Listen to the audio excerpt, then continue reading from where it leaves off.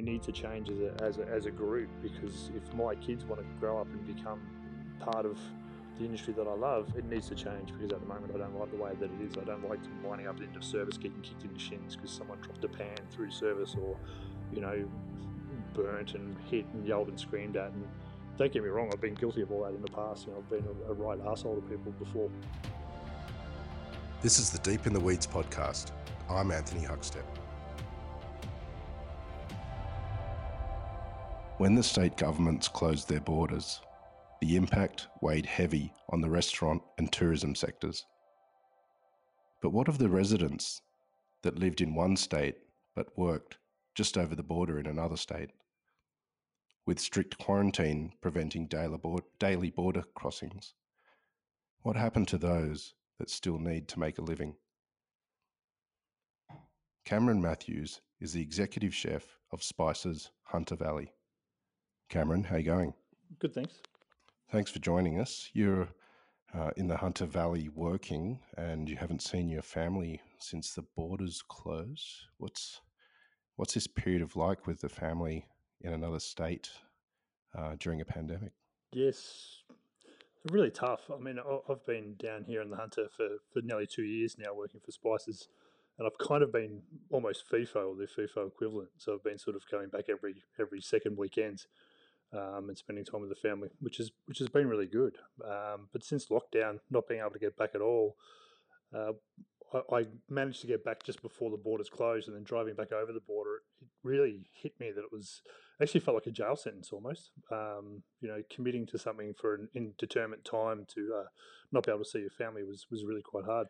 What period of time are we talking about here? There would have been a time that the restaurant that you work at with Spices was closed down. How long has it been since you've been able on the other side of the border? Yeah, so probably with closed down, we closed down for 7 weeks, 7 or 8 weeks, which probably made it harder because I actually went home for that time. Like everybody else, started some house renovations and homeschooled the kids, and it was the longest time I've had, in 29 years, 30 years, something like that I've just always been in the kitchen and just worked and worked and worked. The longest time I've ever spent at home was the COVID period, and I'm one of those people that sort of come out of it going, that was fantastic. Like, wow, what a actual time to breathe. In that sense, but from a hospitality sense, it sucked. So we did that, and then the choice was to either come back down to the Hunter Valley or stay in Queensland and, I guess, be unemployed. My thing was I've been with the group for, like I said, sort of 10, 11 years, or just over 11 years I've been with Spices. So you feel that kind of loyalty to help get through, what is one of the worst experiences that any of us have had in our lifetimes when it comes from hospitality. So that was the choice to come back down. It wasn't necessarily job driven, I suppose. It was more loyalty driven than anything else, to come down and use what I know to help try and get through the bad period. So it's been 2.5, 3 months since I've sort of been home. Seeing your kids via Zoom doesn't really work. Yeah. You mentioned that crossing the border, coming back to go to the Hunter Valley, it sort of really hit you. Has it been tough this period of time, let alone the pandemic, being so far from close loved ones? Look, I think it's always hard when you're away from family. For me, my family is that unit is really important. And it was. I only originally come down here for 2 weeks. I started off with 2 weeks, and then went to 2 months, and that went to 6 months, and then it went to 12 months, and now it's 2.5 years. So I've never really, I've not committed, but I've never. It's never been a place where I was going to come and live and bring the family. We're super happy on the Sunshine Coast, and I love living on the Sunshine Coast. It's sort of where I want the kids to grow up. They're in a great school. There's all those kind of connections. So, yeah, to come down and come back again, and to make that decision, it was quite easy at the time. It was, well, this is what I need to do, and I guess kind of a case of man up, and this is what I'm going to go and do. But then once I got to that kind of Coolangatta area driving down, I did have to pull off the side of the road and take a couple of deep breaths. To be honest, it was quite intense. Actually, just crossing the border was quite intense. And once I got across, it was like, the feeling of, oh shit, what have I done? I guess in a sense. Pandemic aside, you were working, in the Hunter Valley, which is thousands of kilometers away from the Sunshine Coast. What was that like just generally, trying to manage that time of going back and forth? Yeah, so for me as a chef of so long, I was doing 10 days on, 4 days off, so I was home every second weekend. So it was actually quite a nice lifestyle in a way, because I had that 4 days at home, and two of them were weekend days, which is a little bit unusual for anybody in hospitality, I think. Um, so it was really working. The travel was tough, obviously, with working the hours that we generally work in hospitality. I live on site here as well, so I do duty phone at night, and I'm kind of the go to person when everyone else is at home in bed if something happens. Um, so to do that, and work your triple or your double, or just your straight shift in parenthesis, that's usually the same as doing a triple anyway. um, and then run to the airport and jump on an aeroplane and fly home. It's only an hour flight, but it was taking sort of 5 hours to get home. So it was starting to take its toll, I'd have to say, because it's tough just not having that daily contact, I guess, and I think I took it for granted when I first come down, that here's your toast kind of an interaction. It's hugely important, I think, just to keep you grounded, and so you know where you actually are in your world, and in your life, I guess. Spices isn't just a restaurant, and as you said, you're sort of the night watchman in a way. Uh, what was the impact of the lockdown for you guys initially? You mentioned that you went home, but what was the ramifications for staff and for the venue? So we, like everybody else, were watching it really quite closely, and we originally thought, because we're accommodation as well, it looked like we were going to keep accommodation okay, and then as different levels of lockdown come into effect, occupancy went from 70% to 50% to 35% to 3%, and it was like, okay, well, this has become obvious. We need to change this. I've got a couple of people on visas here, which we did our best to try and look after because of the JobKeeper thing. I had a guy that had just started with me 3 weeks before, but we'd waited for him for a long time to come and join the team, who's from the UK. So my concern was really about the people, probably more so than the company at the time. We tried the takeaway route, which we were really slow. It's probably the biggest mistake that I made. We didn't react fast enough to the pandemic, and we didn't put our thinking caps on well enough. I don't believe in hindsight.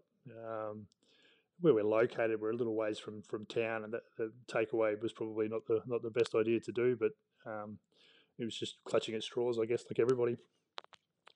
But the effect on the team has been really quite hard. I think the coming back, and we've now been reopened for, like I said, sort of 2.5, 3 months, and it's been really busy. We've reopened and we've been super busy, but the team has only just started to kind of wrap their heads around, I think, being back. It's been super hard trying to inspire them to be back and be cooking food again.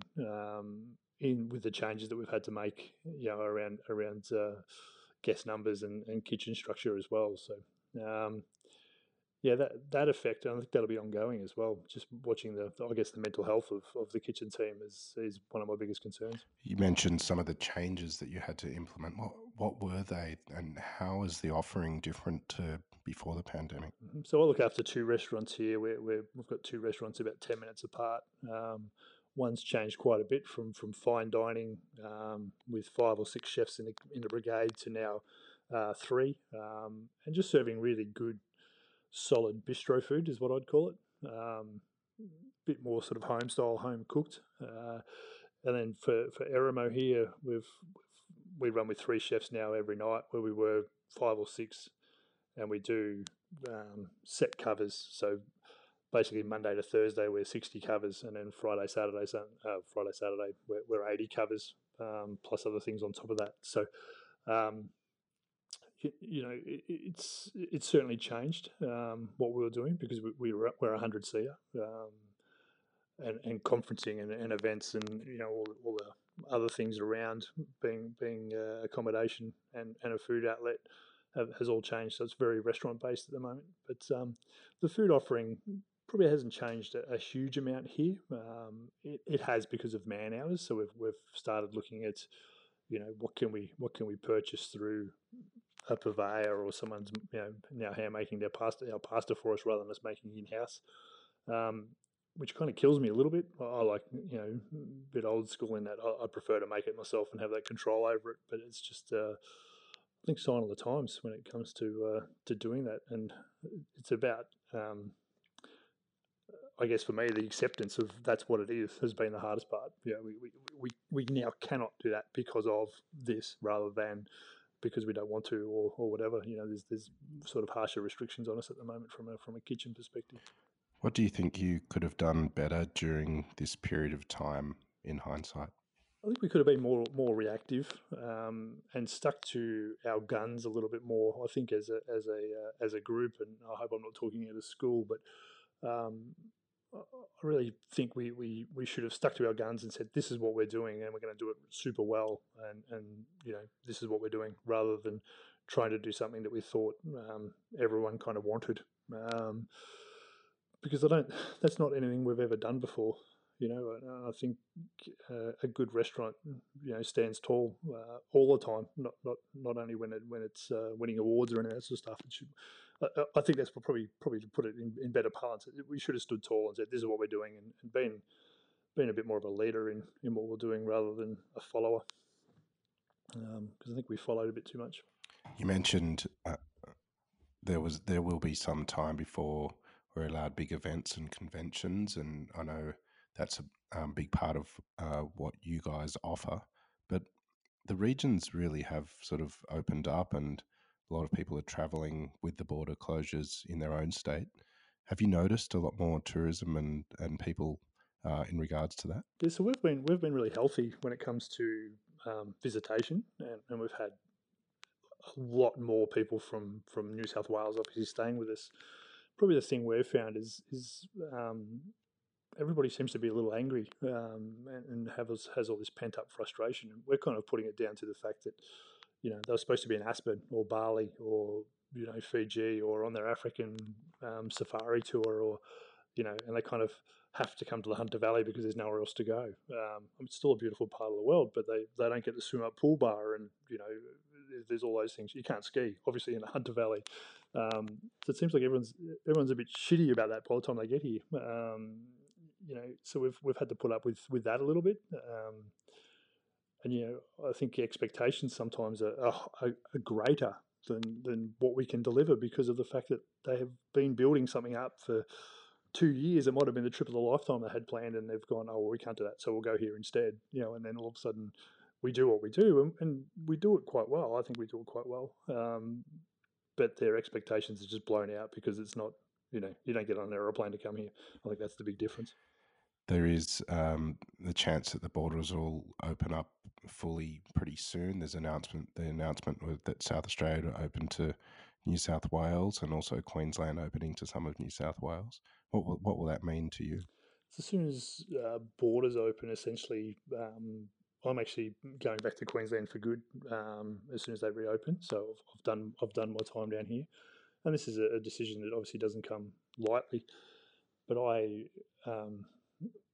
have spent a lot of time talking to younger chefs and people that I know, even around the festival kind of scene and all the rest of it, talking about mental health in kitchens and sustainability of us as chefs.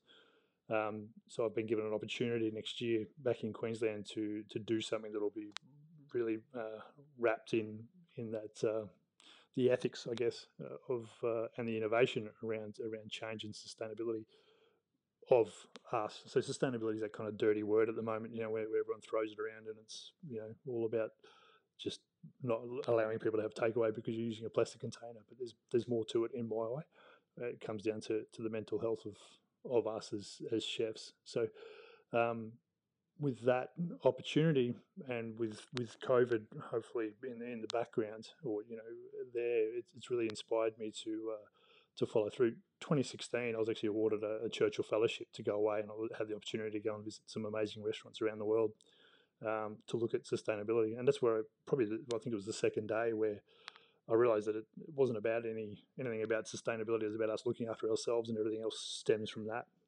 Sort of become a bigger, obviously, topic these days. But it's time for. I feel like it's time for me to go back and, I guess, make my mark and stand tall. We didn't when COVID first hit with everything we did, but now it's time to stand tall, make a mark, and say what I think and try and make a change to the industry that I love. So that's the plan. So once the borders open, it's get back there and get that all sort of started. A lot of people have said during this time that it's a chance to change some of the old habits and culture of hospitality, and there's no doubt that mental health has been a real issue during this time, but it's also an issue in the industry ongoing. What do you see as some of the issues with the culture of the hospitality sector that could be addressed? Yeah, so I think the whole COVID experience is a really good time to reset, and I'm really happy with the conversations, and listening through the podcast that you've done yourself. There's been great conversation around stopping, taking a big deep breath as a collective, and then reassessing and moving forward.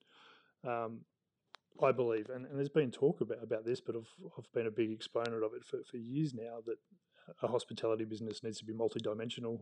You can't just run a straight up restaurant anymore. You need more than just that. You need to be able to diversify and have other arms to your business, because it's quite dangerous. I think from a mental health point of view, we need to, I guess, have confidence in our own ability to draw guests on, a Saturday night and be closed on a Sunday, so we can have family time, and give ourselves that time that's actually sociable. I think as chefs and as a group of, or a collective of people, not necessarily just chefs, just hospo in general, we have that laugh and a joke about being antisocial and going, yeah, that's cool. I'm forever saying I generally hate people. Restaurants would be fantastic if it wasn't for the guests, but we wouldn't last long. Um, but to actually give ourselves time to maybe break that down and watch our kids play sport or play sport ourselves, and it could create longevity within the actual industry, as anyway. So I've always encouraged anybody within the restaurants that I've worked in to pick a night when they want a night off, and then go and play a sport or stay engaged with life. It's too easy to go the other way, and life we engage in is all the sex, drugs, and rock and roll of hospo. But to actually keep one foot in both camps potentially, is probably a better thing. Probably 2 feet in the family life once you're a bit older. I've been old school. I've worked in those restaurants where it's you 16, 17 hours a day, 6 days a week, and you party all night and all the rest of it. But it just doesn't. I'm kind of one of the lucky ones too. I consider myself one of the lucky ones in that I'm still doing the job that I love, and I didn't get jack of it and toss it in. So for me, that change I think will be really good. I think there'll be a lot more restaurants that don't open the stupid hours. Smaller teams, more specific hours. You know what? If you want us, we're here. Come and get us. Otherwise, you obviously don't want us. I think that'll drive a lot of other changes as well. I've always said that, we need to put our minds, we have so much creativity as hospitality, and we put all this effort into creating the best experience for our guests, and we focus on, this is what we're going to do, or we're going to use this plate and this piece of cutlery and this ingredient, and we're going to serve it in this way and tell this story. If we never turn any of that creativity back onto ourselves and go, you know what, we're going to, I don't know, get everyone a water bottle and everyone's going to drink a water every hour, kind of, or whatever it happens to be. Every kitchen's so different that it's really hard to pinpoint any one thing. But I think the conversation around making change, and it's not necessarily wholesale change, it's not massive change. You know, Everyone still wants to push on. He says in parenthesis, I hate that as a term, but to push on, to work hard, to be creative, to do what we love. But I think there's better ways of doing it, and it's not necessarily always a big change. It's about, for me, it's sitting around a table and eating a staff meal or a family meal, whatever you want to call it, rather than sitting in a rubbish area on a milk crate eating out of a takeaway container. That's one of the biggest changes I think we can do for ourselves, is have respect for ourselves and have respect for the food that we're actually serving, and give ourselves time to actually eat it. And you know, um, be more, I guess, high performance through actually getting some sunshine, exercise, and decent diet, and it just doesn't make sense. Actually, through my Churchill Fellowship, I wrote a page on, I called it The Chicken, the Chef, and Cognitive Dissonance, which was inspired by a stagiaire I worked with in San Francisco, and he was studying psychology at Berkeley University, and he was talking about cognitive dissonance. So basically, the best example to a cook like myself was, doctors who smoke, they know they shouldn't, but they still do. And I kind of throughout my travels, then I started thinking about, we're all chasing this amazing ingredient. We're after, the most relaxed chicken in the world that's grown up on AstroTurf and been fed gold-plated chicken feed and drunk Avion and all the rest of it, and had this amazing life because that's what we want to serve to our guests. But then we'll smash down 47 coffees a day, eat the stale hills of bread on a milk crate sitting in a rubbish area. It's sort of, and then when you go inside, you're in like the between the four walls of tiles under false light. We all look like vampires most of the time. It doesn't, if we were product, we'd go, bugger off, I'm not using that crap. Like, give me the good stuff. There's a big divide there. Usually when I tell cooks that, they get that as a comparison kind of, right. You've related back to a free range chicken, and we're battery hand chefs kind of, like, it doesn't make sense. You made a real name for yourself over the last 10 or 11 years at Spices, and you've won many awards. But why did you become a chef? I'm one of those lucky people that just always knew this is what I was going to do. That's why I've always done it. It's everything I do is related to cooking and food, and I like the service. I like the pleasing people. I love the connection. I love the conviviality food can create. I love the culture around food, and I think culture is really important. It brings everybody together, right? Like, you can put a homeless person and the richest person in the world together at a dinner table, and food will be the connector, and it can bring people together that way. And I think that's super important, and that for me is probably the driver. So I've just always cooked, and it's all I'll ever do. But having said that, I've only just recently discovered, I guess, myself as me, as Cameron Matthews, not as a chef. People would say, well, or talk to me, and I'd go, well, I'm a chef, so it's okay. Like, it's okay that I'm nearly dead and I'm still going to go to work. It's okay that when we opened here, I broke my leg. I actually fell over at work and totally screwed my knee up, and didn't have a day off. It's just like, well, we've got a big place to work. We've got a job to do. It doesn't matter that my leg's in, a dirty, great big harness and it needs surgery and all the rest of it. Let's just get shit done, right? That's something that has probably driven me a little bit more. But it's just that thing. There's an intrinsic thing, I think, inside of every good cook's heart that it's just there, right? And you can't get rid of it. It's a bug. It's a drug. It's I don't know. There's all these words I could use to describe it, but it'll take about 4 hours of me waffling on. Yeah, I just love it, right? You just said that you discovered yourself as Cameron Matthews rather than Chef Cameron Matthews. What was it that you discovered about yourself, and how did that revelation happen? Yeah, I think it's about actually having some self-respect, or respect for yourself rather than self-respect, and I think they're different things. Um, there's the whole, yeah, but I'm a chef, which means that, when you're walking behind someone in a supermarket, you scream behind. You're always in a hurry. You have to cook. Make your own bloody sourdough at home. All those things. Bloody sourdough and COVID, that drives me insane. Anyway, different story. Yeah, I think it's about giving myself a bit of a break. I am getting a little bit older. I guess I'm getting the sore hands and the sore back and all the whingy kind of stuff, and probably just sounds like a big excuse, but I think I realised that, what, I'm a human. I deserve to sit at a dinner table and eat my dinner. That's what I expect for all of my guests. I'm going to give my guests the best experience I possibly can, so I want that experience too. I don't want to be, you're a chef, go out the back and eat your stuff out the back. You to be seen and not heard. I don't care that you've got glandular fever, Ross River fever, COVID, whatever. You still turn up to work. I don't care. Sorry, your wife's pregnant. Doesn't matter. I need you in. We've got to function.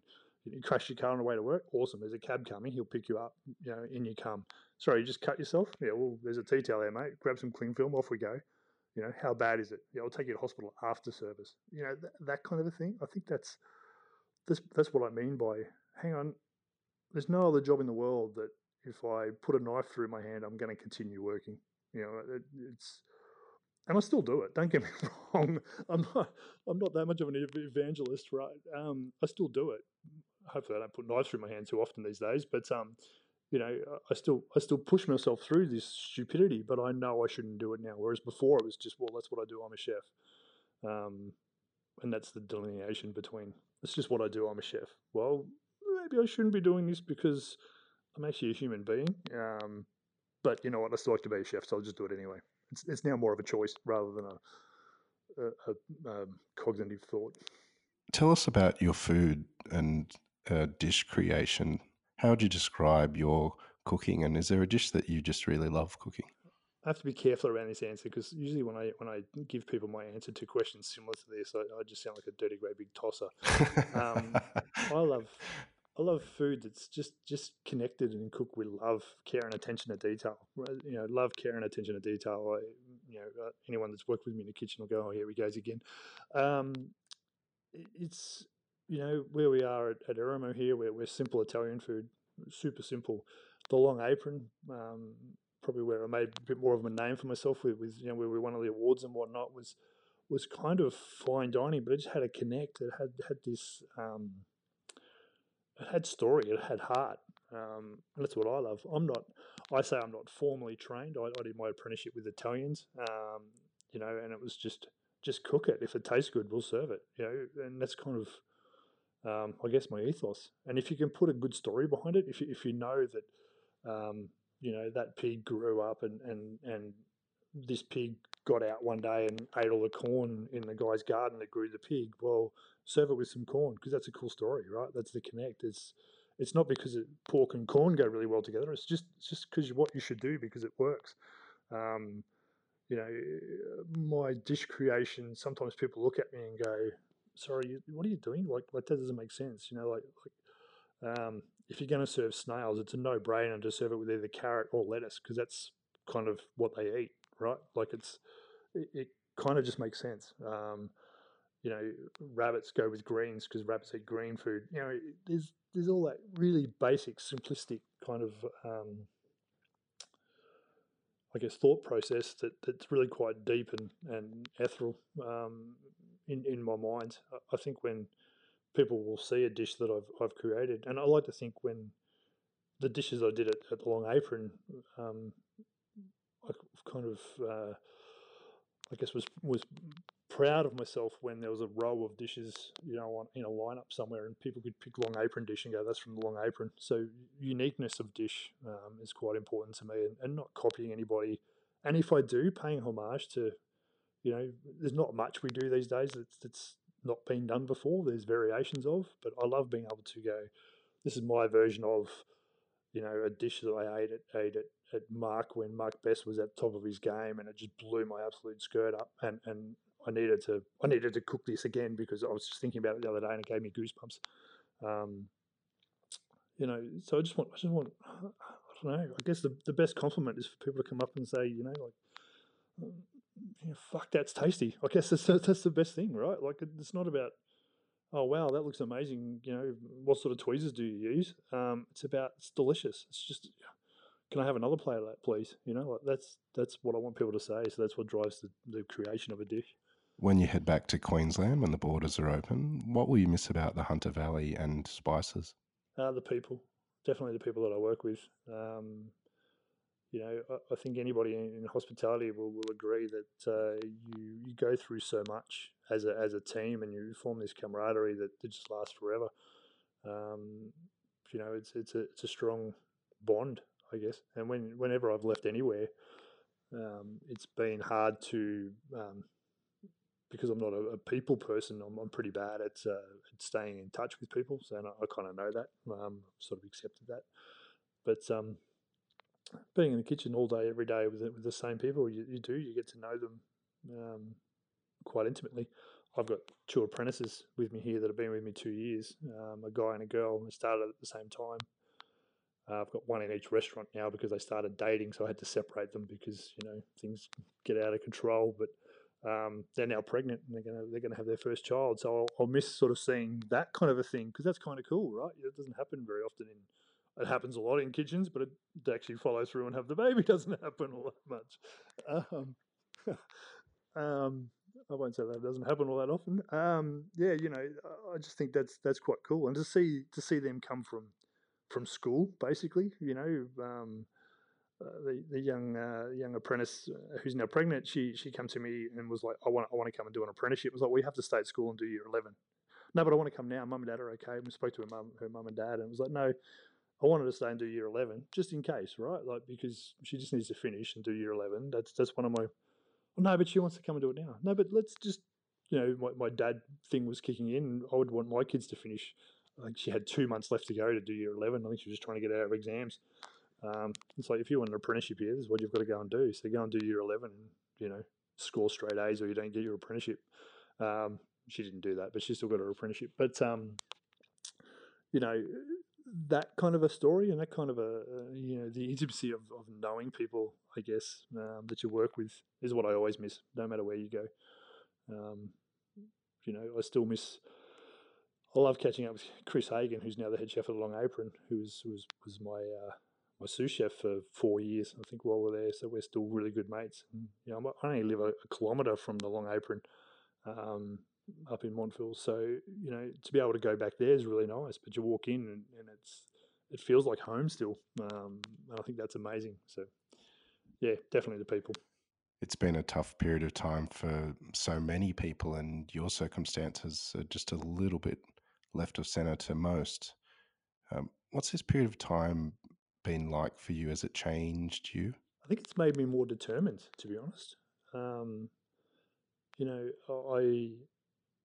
I've always wanted to, I guess, change the world, and I've been talking about changing the world, changing my world, and then changing other people's world for a good couple of years now. And like I said, when I was at the Long Apron, it's probably a bit of a deeper story. But when I was at the Long Apron, we were in the top 50, and we're on the top 100, and we're this and that and the other thing, and we did all right. We were not a bad little restaurant, and I think it was just after the Good Food Guide come out, and we were half a point off 3 hats. It was 17.5, which is pretty unheard of for a little, I guess, a pissant little restaurant in country Queensland, right? But everything was shit, and that was my biggest battle with mental health. That was everything was shit. Didn't matter. It wasn't the fact that we got 2 hats or we were 17.5. It was the fact that why the hell didn't we get our where's the other half a point? Everyone's going, oh, congratulations, yeah, but it was shit, right? We'd win awards. They'd be like, yeah, but we didn't get this, we didn't get that because the drive overtook. So I ended up I left home. I left my family and my 3 young kids. Behind, lived out at home for 6 weeks. Lucky for me, I found my thing that brought me back, which was good. But I can see why a lot of people don't come back or worse, go off down a different path. So I think that time then set me off on this path of change and of really looking at the industry and going, we need to change as a group, because if my kids want to grow up and become part of the industry that I love, it needs to change, because at the moment I don't like the way that it is. I don't like them lining up at the end of service getting kicked in the shins because someone dropped a pan through service or burnt and hit and yelled and screamed at. And don't get me wrong, I've been guilty of all that in the past. I've been a right arsehole to people before, in the not too distant past. But to, I guess, realize that and then be given the opportunities I've been given through Churchill fellowships and just thinking about things. And I guess I'm pretty determined to do that. But I think what the COVID experience has done for me is really solidified what I want to do now.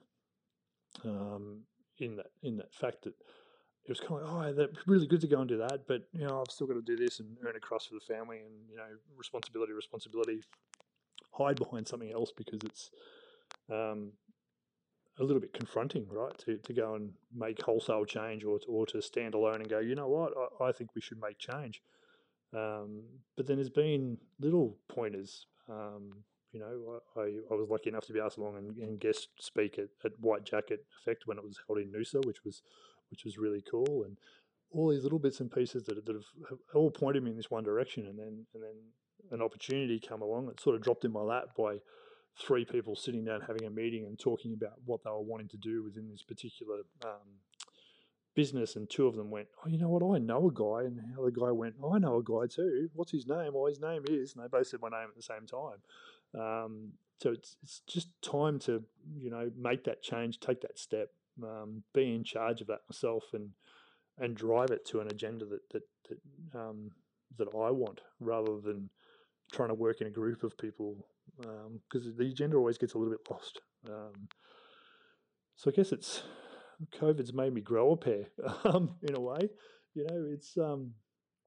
It's time. Like I said, I've been doing it a long time and saying I'm going to do something for myself and for the industry for a long time, and haven't really put my money where my mouth is yet. I think I've helped make small changes, but not bigger changes. So now it's time to stand up and be counted. So that's what my time, my 2020 has put me in a precarious position of wanting to go out on my own and change the world. Not a big dream at all, but that's what I'm going to do. So, Well, it's looking more and more like the borders are going to open, and you'll be heading home to Queensland soon and seeing the family. How are you going to celebrate that moment? Yeah, I don't know, to be honest. And to be honest, I don't know, because of the fact that I've sort of been trying not to think about it. I think being away from them is a hell of a lot easier for me because it's so busy than what it is for them. Just with school and my wife's on the merry-go round of sport and school and music and netball and all the rest of it. So she's finding it a lot harder than what I am. As far as getting back, I've actually got a sister-in-law's wedding in a couple of weeks, so it'd be lovely to be able to get back to that. It's in Stanthorpe, so it's only 45 minutes over the border anyway. But to get back, I don't know. I'd love to be back for Christmas. It's probably the biggest thing, to be back and actually go, you know what, I'm here for Christmas for the first time in my kids' lives, where I haven't actually been working, around Christmas or on Christmas. So there's been times when I haven't necessarily worked on Christmas Day, but I've always been involved in restaurants on Christmas Day, which means you're kind of working, even if you're home or you're at the restaurant with your family, you're working. So it'd be nice to give them the time. I guess that's it, right? I'd celebrate that by giving them all of me and all of my time for as much as I possibly can before I have to get stuck into doing what I'm going to do up there. So it's about time, and that's what COVID's kind of taught me as well. It's about giving time. So that was a celebration when I went home, was when we closed down, was that being given that time to actually stop and breathe and connect, because Dad's actually home, and he's here, rather than Dad's at work, he'll be home later. You better do that because Dad will be home. So hopefully we celebrate that by, I don't know, sitting on the couch, watching a movie, eating hamburgers. It sounds fantastic, right? Like, because I haven't done it for so long. Something really basic and simple. And that's what I mean, right? The simple creature comforts almost of life is what we kind of deny ourselves sometimes, and that's what I'm feeling. That's what I'm craving at the moment, is just those simple things that most people seem to do day in, day out. That's how we'll celebrate, hopefully. Well, Cameron, I hope it happens for you really soon. You're a bloody inspiration, mate, and we've loved having you on Deep in the Weeds today. Keep in touch, and we'll talk again soon. Will do. Thank you so much for having me. Appreciate it. This is the Deep in the Weeds podcast. I'm Anthony Huckstep. Stay tuned as we share the stories of Australia's hospo community, suppliers and producers in search of hope during this pandemic. Special thanks to executive producer Rob Locke for making this all happen. Follow us on Instagram at Deep in the Weeds Podcast, or email us at podcast@deepintheweeds.com.au. Stay safe and be well.